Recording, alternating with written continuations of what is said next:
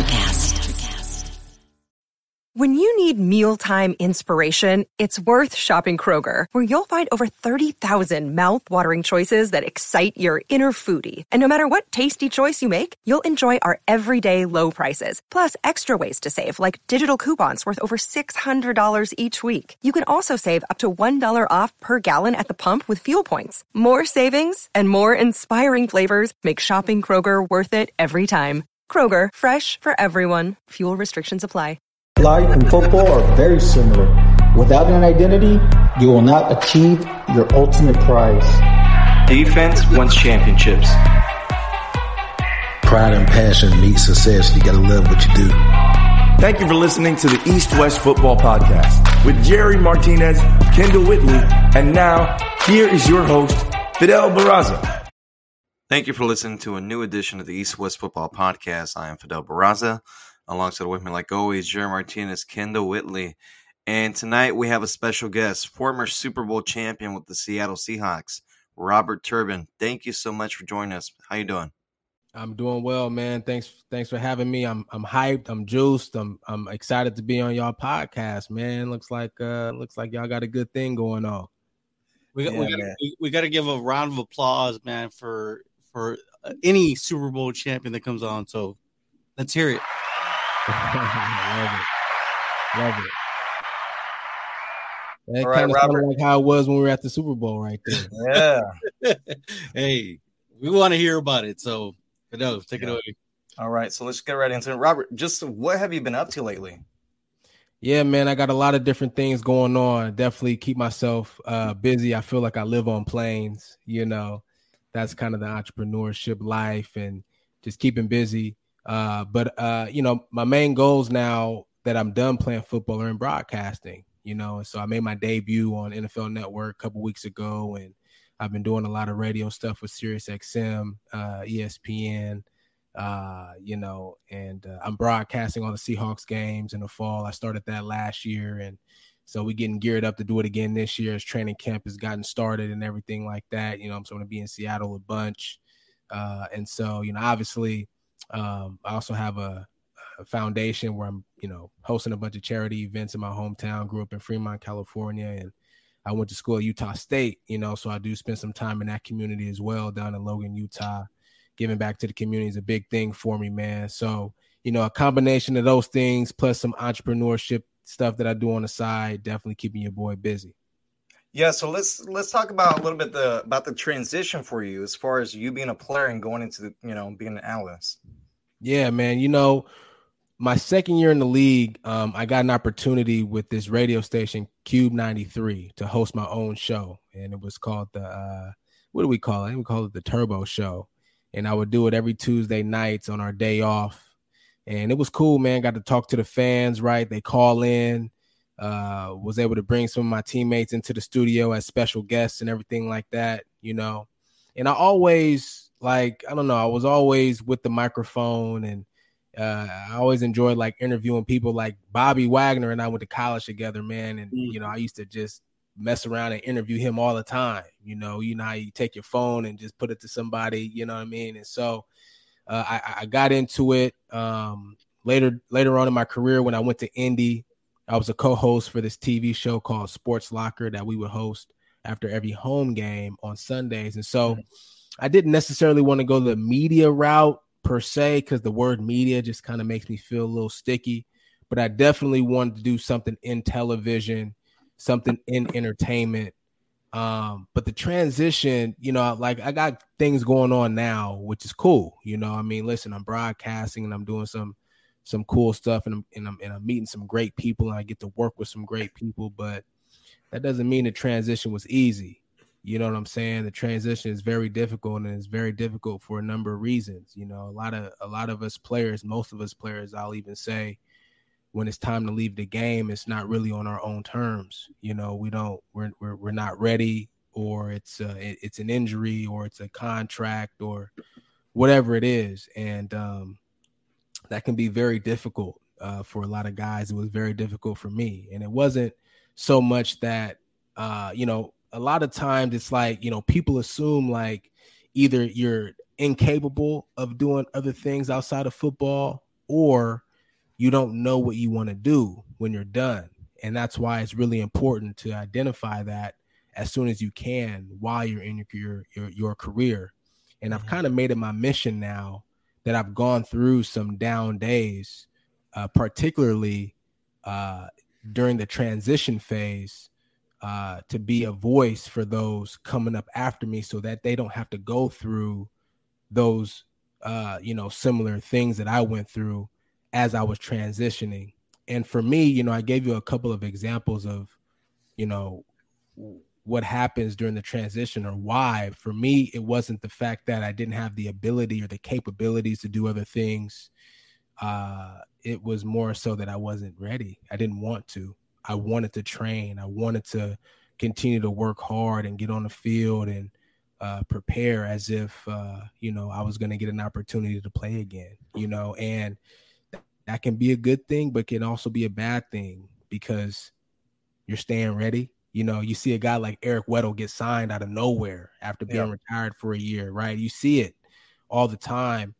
But the negative aspect of it is, you spend a year and a half, 2 years even sometimes, right? Hoping to get another opportunity where you could have spent those 2 years getting involved into another, entity, another business, building your career in something else, right? Gaining experience in other ventures and things like that. And that's where a lot of the mistakes come from for us.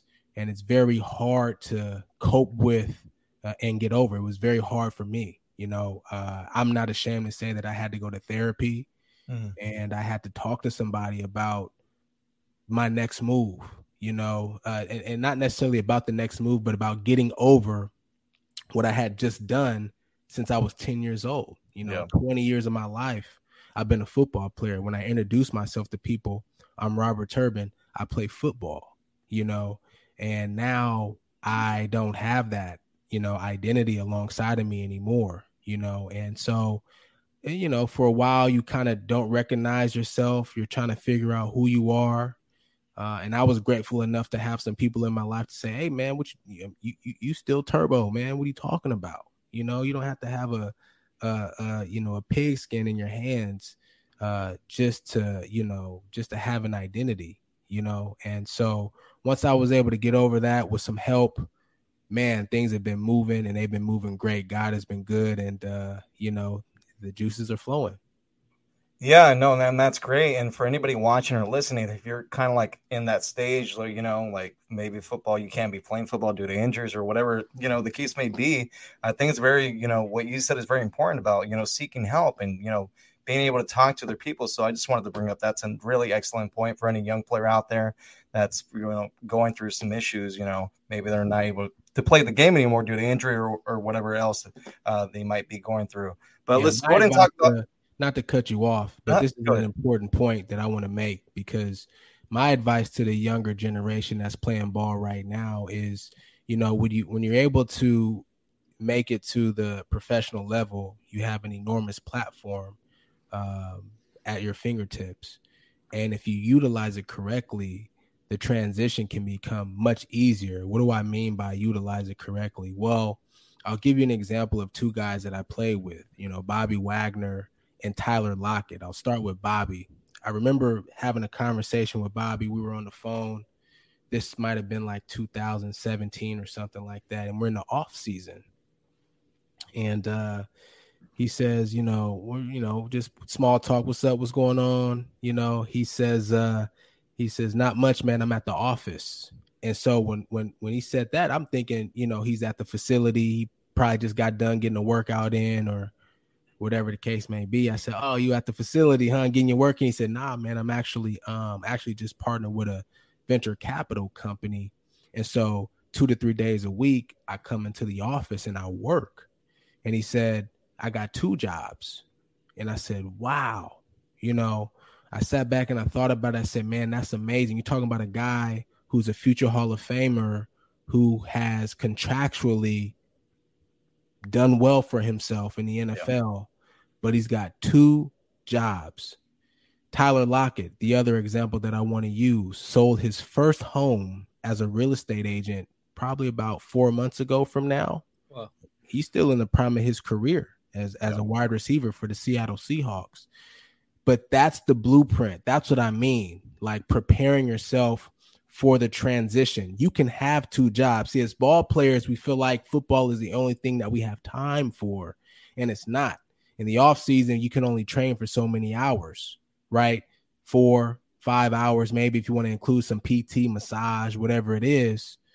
But what are you doing the rest of the day to utilize that time? And that's really where the importance of helping your transition, whenever it happens, comes into play. You can have 2 jobs. And that's the message that I send to young players now. Yeah, that's a great message.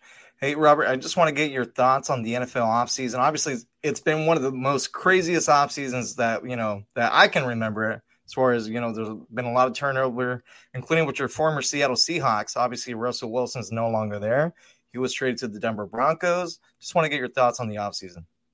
Man, what an offseason it's been. It's great for like spectators like us, right? You get to see all the movements. Usually you only see stuff like this in the NBA.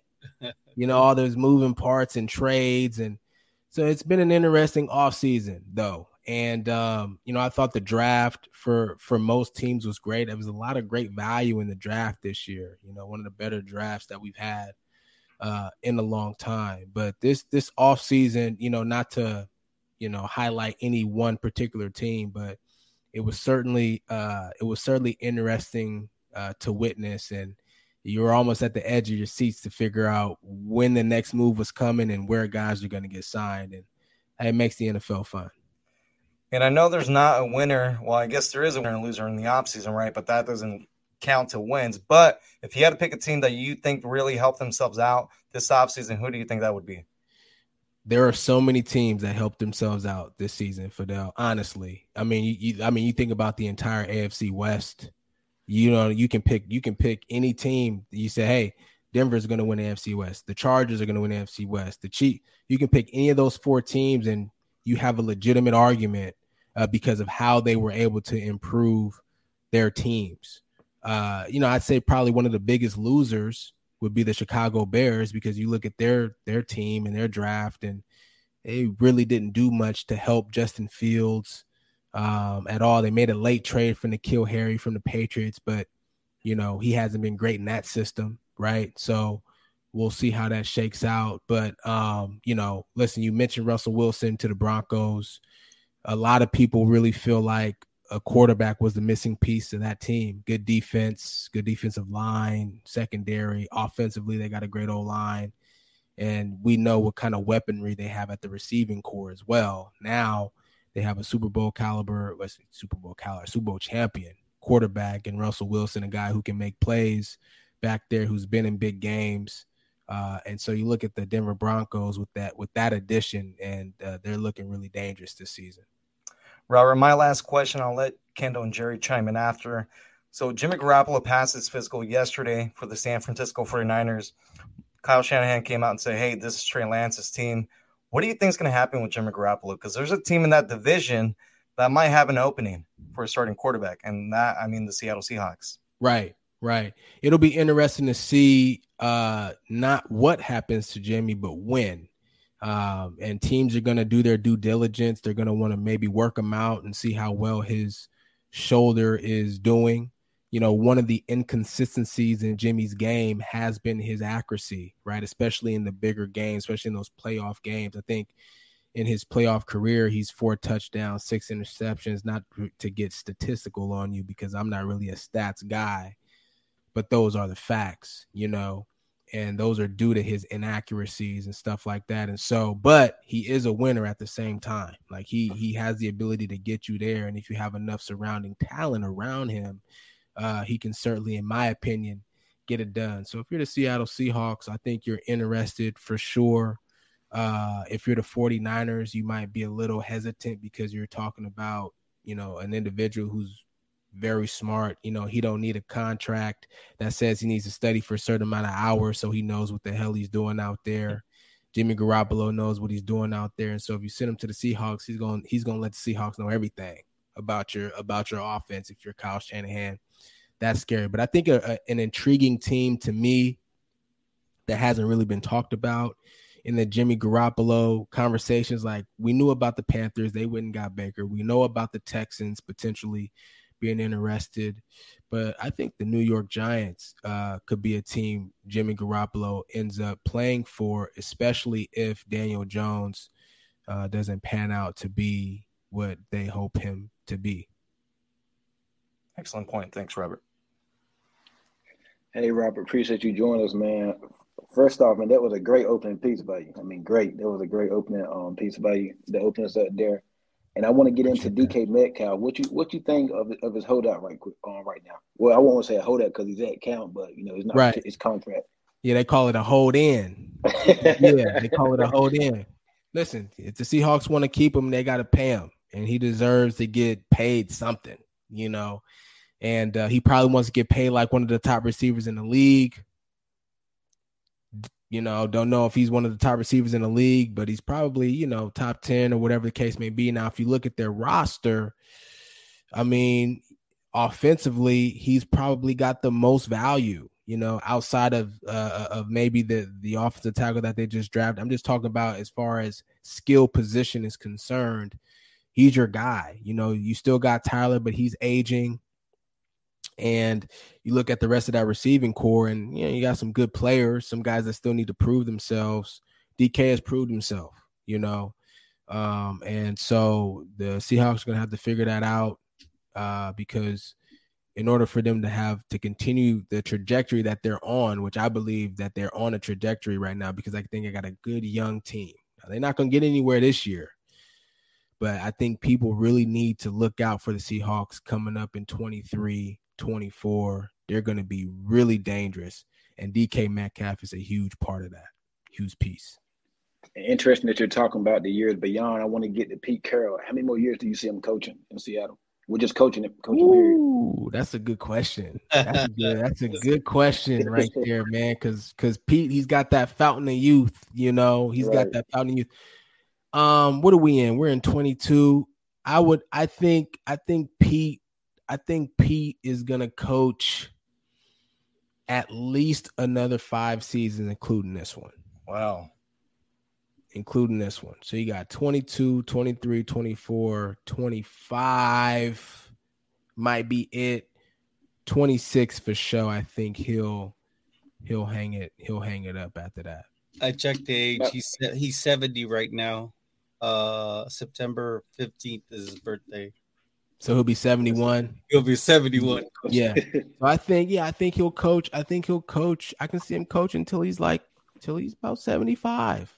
I wouldn't he'll be like the Dick LeBeau of the Seahawks. Yeah, but I wouldn't put it past him, man. He's still moving around well, and he's still chewing that gum too. He's still chewing that gum, man. You know what I'm saying? So, but the only reason why I say that is because listen, they got a young core.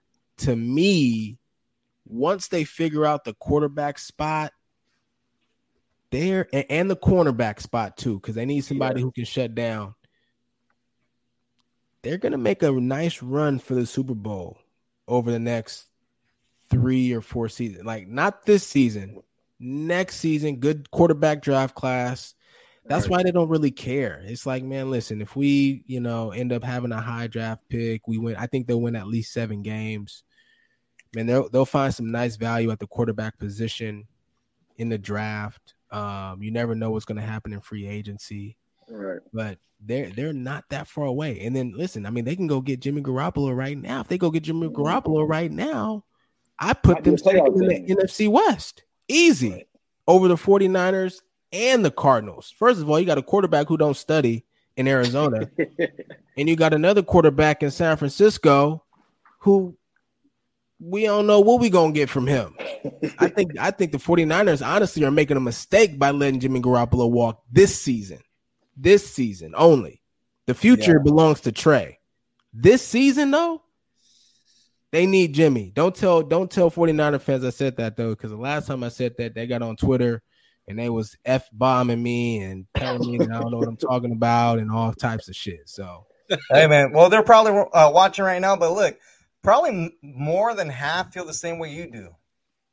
I did get a couple. I did get a couple that were agreeing with me, but I will say I have to admit the majority rule for Trey Lance for sure. Like they were not, and I just couldn't understand it for the life of me. I'm like, how can you not? Like I understand he didn't get it done in the playoffs. You were just in the Super Bowl a couple years ago, but you don't know what you got until it's gone. I think the 49 fans are a little bit high maintenance. Maybe that's not the right word to use. No, maybe spoiled is a better word to use. A little bit spoiled because, I'll tell you right now, this boy Jimmy Garoppolo is leaving. Okay, this is the NFL, bro. This is not Wyoming or wherever the hell Trey Lance played. Okay? Appreciate it, Robert. Real ball. Before we move in, we got a viewer. Chiming in. How about Kenneth Walker III as probably running back 1? And what do you think of the Seahawks draft overall post Russ? Kenneth Walker III will be RB2 to start the season. Is that me? My bad. Oh, you're good, man. Yeah, you're good. Kenneth Walker III will be RB2 to start the season. I think the Seahawks will give Rashad Penny, especially the way that he finished the season last year, every opportunity to be the RB number 1 and sustain at the RB number 1. But listen, any little ankle, anything, we know that he's had injury issues over his career, but he's a great back. But I think that I know how the Seahawks move, and they're gonna push Kenneth to eventually be RB number 1 before the end of the season for sure. And then as far as the draft is concerned, I thought they had a great draft. They addressed the left tackle position with Charles Cross. Here's a guy that you're going to be able to have over the next 15 years at that spot. So they got some good quality players in the draft. I like the direction the Seahawks are headed in right now. I'll say this. You kind of took a lot of the questions that I was already ready to ask you, right?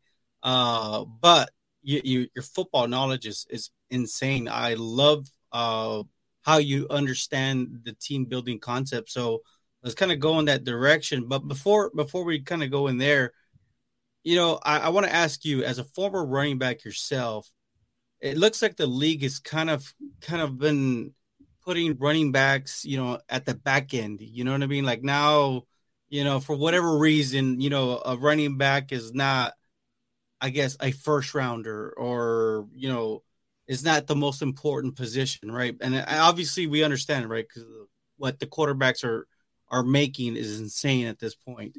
But what would you say would be a great thing for future running backs or these young running backs for them to be able to get as much success out of the league as they can? Yeah, great question. For me, you guys play Madden growing up, right? Hey, yes, we did. I still do that. Yeah, right. And so I used to get on Madden, create a player. And when you created a player, and I used to always do running back because it was always my dream to play running back, always. And when I would create a player, right, when you create a player, you get the option of a speed back, a power back, and a balance back, right? Yeah. Is it still like that? Yeah, I think so. If not, they're like it's more. They like, tweaked it a little bit. I'm about to say they probably done tweaked it now. Well, they've defined it. They've really defined it. Out of all of us, Kendall's the Madden player right here. So Well, they've really defined each one, right? So it's crazy how right. And so I would always pick balanced because I always wanted to be a combination of both speed and power. And so what I always prided my game on is, people would ask me, what kind of back are you? What's your style? I don't really, I'm an all everything. I'm an every down back because I can run the ball between the tackles and I have the speed to go outside. I can catch the ball out of the backfield. I can line up in the slot and run a route. I can pass protect.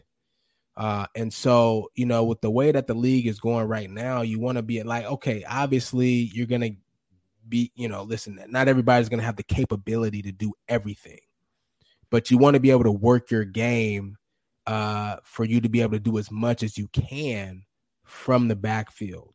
So that's running the ball with power, speed, definitely catching the ball out of the backfield, because that's what teams are kind of leaning towards right now. You got to be able to make plays out of the backfield, catch the football. You see a guy like Najee Harris is huge, right? And he can pound a rock and he can make guys miss.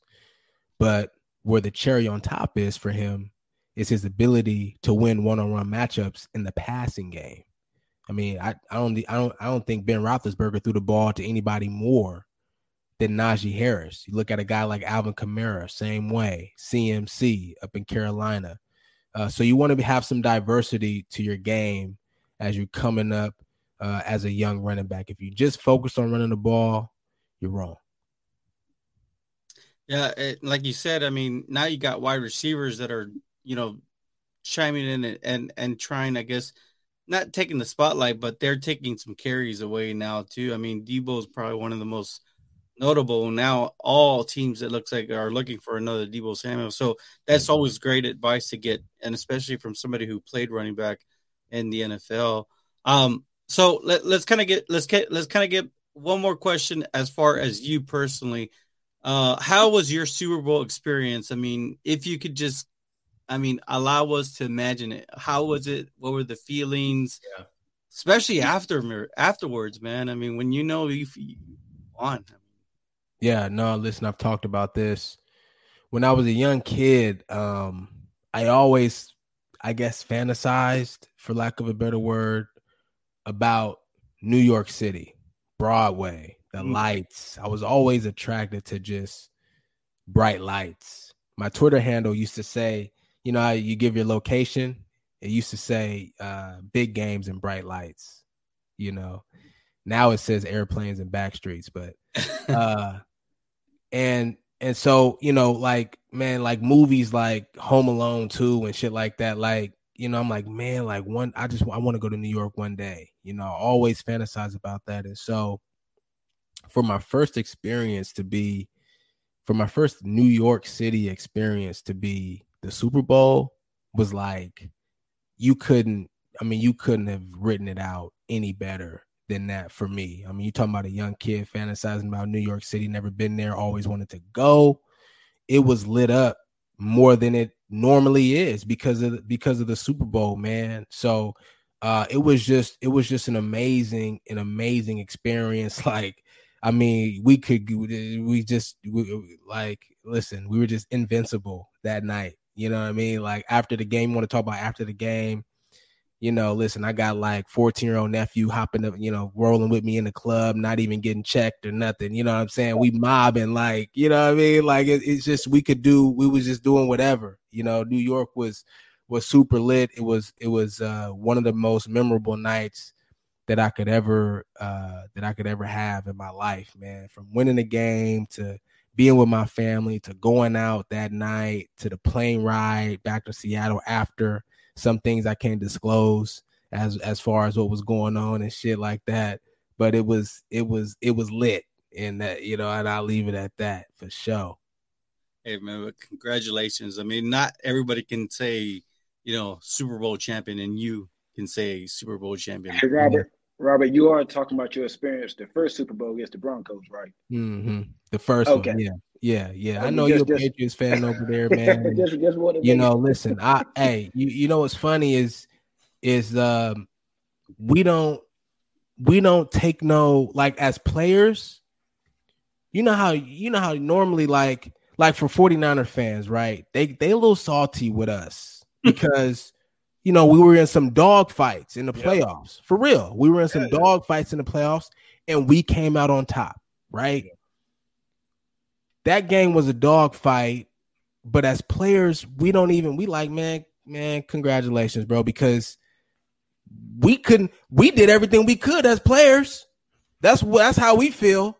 We not even, like, the loss hurts, but it would have hurt. It would be more hurtful if we actually felt like it was in our hands as the players. Yeah.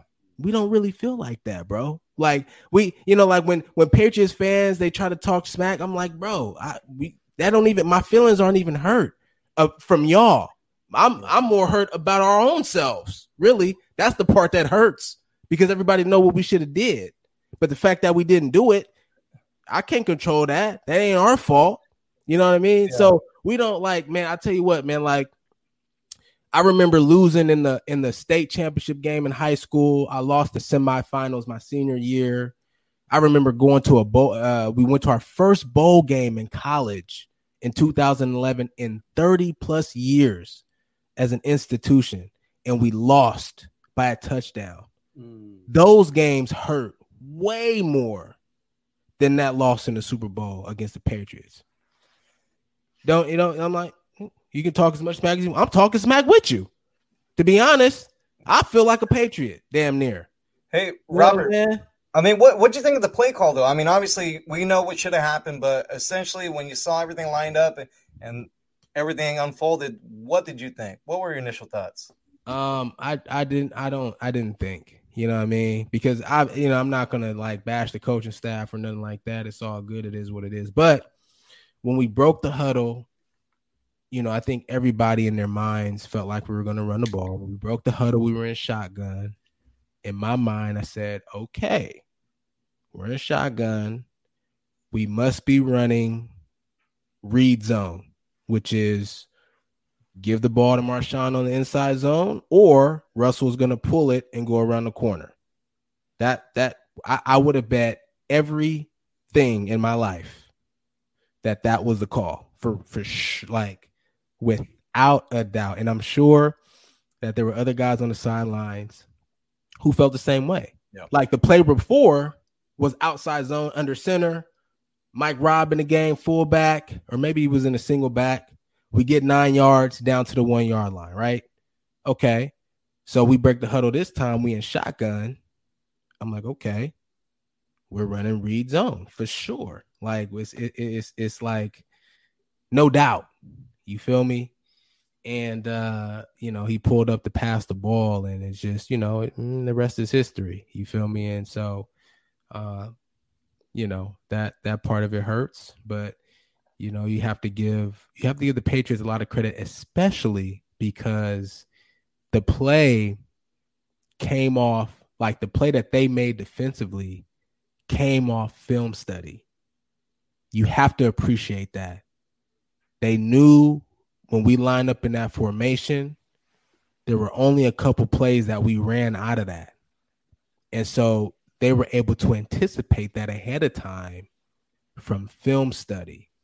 And from that standpoint, you got to tip your hat, man. You got to tip your hat to the Patriots for that. That's dope. And a lot of people don't know, but Brendan Browner made that play. Former Seahawks Brendan Browner, he the one. He got the jam. I forgot the receiver. I don't know if it was Curse or somebody. He got the jam on him, and then Malcolm Butler made the play. Yeah. And Brandon Browner, and Malcolm, he talked about seeing it on film, but Brandon, Brandon has seen the play up close and personal as a Seahawk. You feel me? That was always one of our bread and butters down there in the goal line area, man. So, usually we would only do it during on a 2-point conversion, but we decided to throw it in, and that's what it is. Great insight on the polarizing play. And yes, it is. And, it's crazy. I read a book, right, written by Michael Lombardi. He's been a general manager for a couple teams in the NFL. But that book, it's called Gridiron Genius. He's talking about Bill Parcells. Okay. And he said exactly that they brought in that. In fact, I think that Malcolm Butler got benched. I believe the play before because he allowed them to get that far, or he allowed you guys to get an insight that deep into that close to the end zone. And so, but he specifically, they rushed him back outside because they knew that he could make that play, because they knew exactly the play that you guys were going to run, because It was all film study from Bill Parcells, which is great insight, that knowing that, that, hey, it wasn't by chance or by luck. It was by film study. Yeah, 100%. 100%. I mean, you could see it. It jumps off the tape. Malcolm anticipated that. Brandon knew that what he needed to do, which was to be physical. He's always been a physical corner. That was actually one of the things that made him great, And so he's like, listen, if I can jam up Kearse right here and he can't get to where he needs to get, Malcolm is going to jump it, and that's what happened, And so, yeah, for us as players of Seahawks, man, we look at that. You're like, man, you got to tip your hat to that, man. I'm not even mad. I'm not mad at all. It is what it is. Now, the locker room after the game, that could be a 30 for 30 itself. I'm not going to get into details about what that was going on because that's private. That's in the locker room. But I will say it was more crazy than any reality. You want to talk about reality show TV? It was the locker room. It was the visiting team locker room after that loss, for sure. It was some crazy shit going on in there. Well, you guys did have some big time names. I mean, Richard Sherman, Earl Thomas. I mean, these names are, you know what I'm saying? Like, they're well known. They've made news recent. You know what I mean? So we have some personalities. Yeah, the personalities are for real. Michael Bennett, MB. Yeah, I mean, listen, Bruce. Come on. The list goes on and on. It just messed up the whole vibe, man, because I love me some Arizona. You know what I'm saying? Like, bro, I trained in Arizona for the combine coming out as a rookie. I still had connections out there. Like, I used to go to Arizona all the time, especially early in my career in the offseason. Like, AZ was my spot, bro. Yeah. So we like, man, we about to get this stuff. AZ about to be lit. It's not like New York, but AZ low-key goes hard. You know what I mean? And it's like, man, it messed up the whole vibe. We wasn't even trying to do nothing, like just like we got the homies and the family in town. We just trying to and we thinking like in my mind, I'm like, man, don't think this person. I'm like, don't nobody want to party with the Patriots, man. Don't nobody want to party with the Patriots. They even got, you just mentioned all the names we had on our team. Like they, you know what I'm saying? Like, come on, bruh. Like it'd have been lit with us. Like Patriots, like, oh, they cool, whatever. You know what I'm saying? They go out in their suits and ties and shit. You know what I mean? Like, man, it would have been lit. It's all good though. It's all good. Yeah, I think you said it well, man. And then you're like, just to kind of go back on Brandon Browner. I mean, that guy's huge, 6'4", I believe. He was a big dude, man. 6'4"? I remember he told me when I was a rookie, he was like, yeah, man. He used to talk super aggressive. Yeah, man. He was like, Turbo, man, you got a lot of power. You just don't know it yet, man. You don't even know what you got right now yet, but you'll learn. He used to like kind of, take me under his wing a little bit. Like Brandon was cool, man. Hella funny. He used to talk super aggressive all the time. Yeah, man, went outside, man, went upstairs, got something to eat. I'm like, bro, why are you talking like so aggressively all the time like that? You know what I'm saying? Like, it's cool. Calm down. I was trying to jump into the draft class, but now that you remind me, that it's crazy because I remember hearing that Brandon Browner and Darrelle Revis actually got into they were teammates, I believe, with the Patriots. And, and they threw blows. I don't. Yeah, BB was always ready to throw blows with somebody. I don't know who won, man, but for Darrelle Revis, he was always ready to throw blows with somebody. That was crazy. But you guys do have some reminiscence, right? It looks like this year the Seahawks did concentrate on rebuilding that secondary. Tariq Woolen. Wow. I mean, he's from UTSA, that's like a 3.5 hour drive north of where I live in Texas. San Antonio is the 6th largest city in the United States. So that's Tariq Woolen. You guys drafted him, I believe, in the 5th round. I thought he was going to go 2nd round, but I mean, he's at almost 6'4", and he ran, I think, a 4.26 in the 40. He's a converted wide receiver, so I expect big things for him, and that's going to be a name that for a lot of the 12s to pay attention to this season. I think that he's going to play often and early. Yeah, we'll see how he fares. We'll see how he fares. We know that Sherm was a 6th round pick, and so you can find great value later in the draft. Kobe Bryant was another guy at the cornerback position that the Seahawks drafted, and a lot of people, he seems to be really confident in himself, and a lot of people are high on him. But we're talking about rookies. you know, and so, you know, you got to go out there, you got to do it, you got to prove yourself, and you have to be able to do it day in and day out, because the league is infamous on the fact that when they say,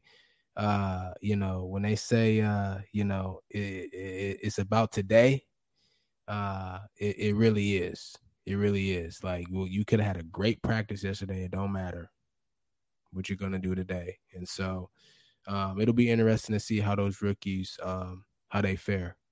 For sure. And just to, I guess, end it all, I guess if you can, tell us a little bit about Running for You. Yeah. My two older sisters, one passed away when she was 21. She had MS. I was a young boy. I was about 5. And my other older sister was born with a severe form of cerebral palsy. And so she couldn't bend at the waist or move any of her limbs or anything like that. She could only move her head side to side, you know, and she couldn't speak either. You know, she was like a baby basically her entire life. And so she would just kind of make noise like a baby, laugh, cry, you know, make noise and things like that. And her life expectancy was only 5 years. But she recently passed away in 2019. She lived till she was 39 years old, actually. And so she was the strongest person in our family. And so my foundation is geared towards supporting people with those two diseases, just because, you know, I grew up, you know, I lived with those, diseases affecting my family and being a part of my family my entire life. And so, that's what we do. I support other charities that are supporting the same causes, and I do a ton of charity events, both in my hometown and my alma mater up in Logan, Utah, like I mentioned. And I just love spending time with the community, giving back. And it's cool because we do this basketball event, and I'm not going to get too much into it because I'll talk about it forever. But like the head coaches for both teams will be like somebody who has cerebral palsy or MS. And, you know, we give them some notoriety and stuff like that, you know, throughout the game and especially after the game. And, you know, it's cool. You know, the alumni is involved. It's an alumni game, and we have like one special guest that we invite to be a part of the team. And Frank Gore came the first year. He was our special guest the first year. Russell Wilson was the guest second year. And Bobby Wagner came the third year, along with my boy Will Clay, who's a 4-time Olympian for the USA track team. And then we had to cancel for 2 years because of COVID, but we just brought it back this last year, and we weren't able to secure a special guest, but we are looking forward to year number 5 this upcoming March 23, man. So amongst other events that we do, man. So it's a blessing to be able to be in position to give back to your community.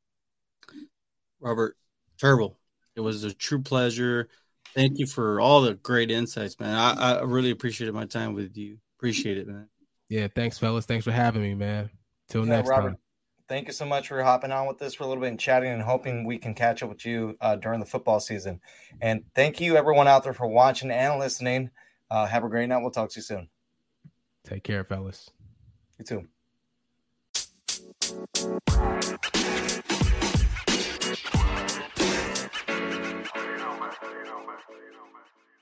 Hi, I'm Lessa Cadet, host of Her Extraordinary Life by Design podcast, where we celebrate women who are shaping their lives one extraordinary day at a time. I speak with women from all over the world about what they do and how they are passionately pursuing their dreams and creating meaningful impacts on their communities. So come join us and learn about all there is to learn about these extraordinary women. Electricast. Welcome to Tuning Into Sound Wellbeing, where we harmonise your mind, body and soul. I'm Amanda, your sound therapy expert. And I'm Stephen, the curious explorer uncovering the mysteries of sound. Together we explore vibrations, frequencies and the power of sound therapy and tuning forks. Discover ancient wisdom, reduce stress and tune into a healthier life. Subscribe to Tuning Into Sound Wellbeing today. Electricast.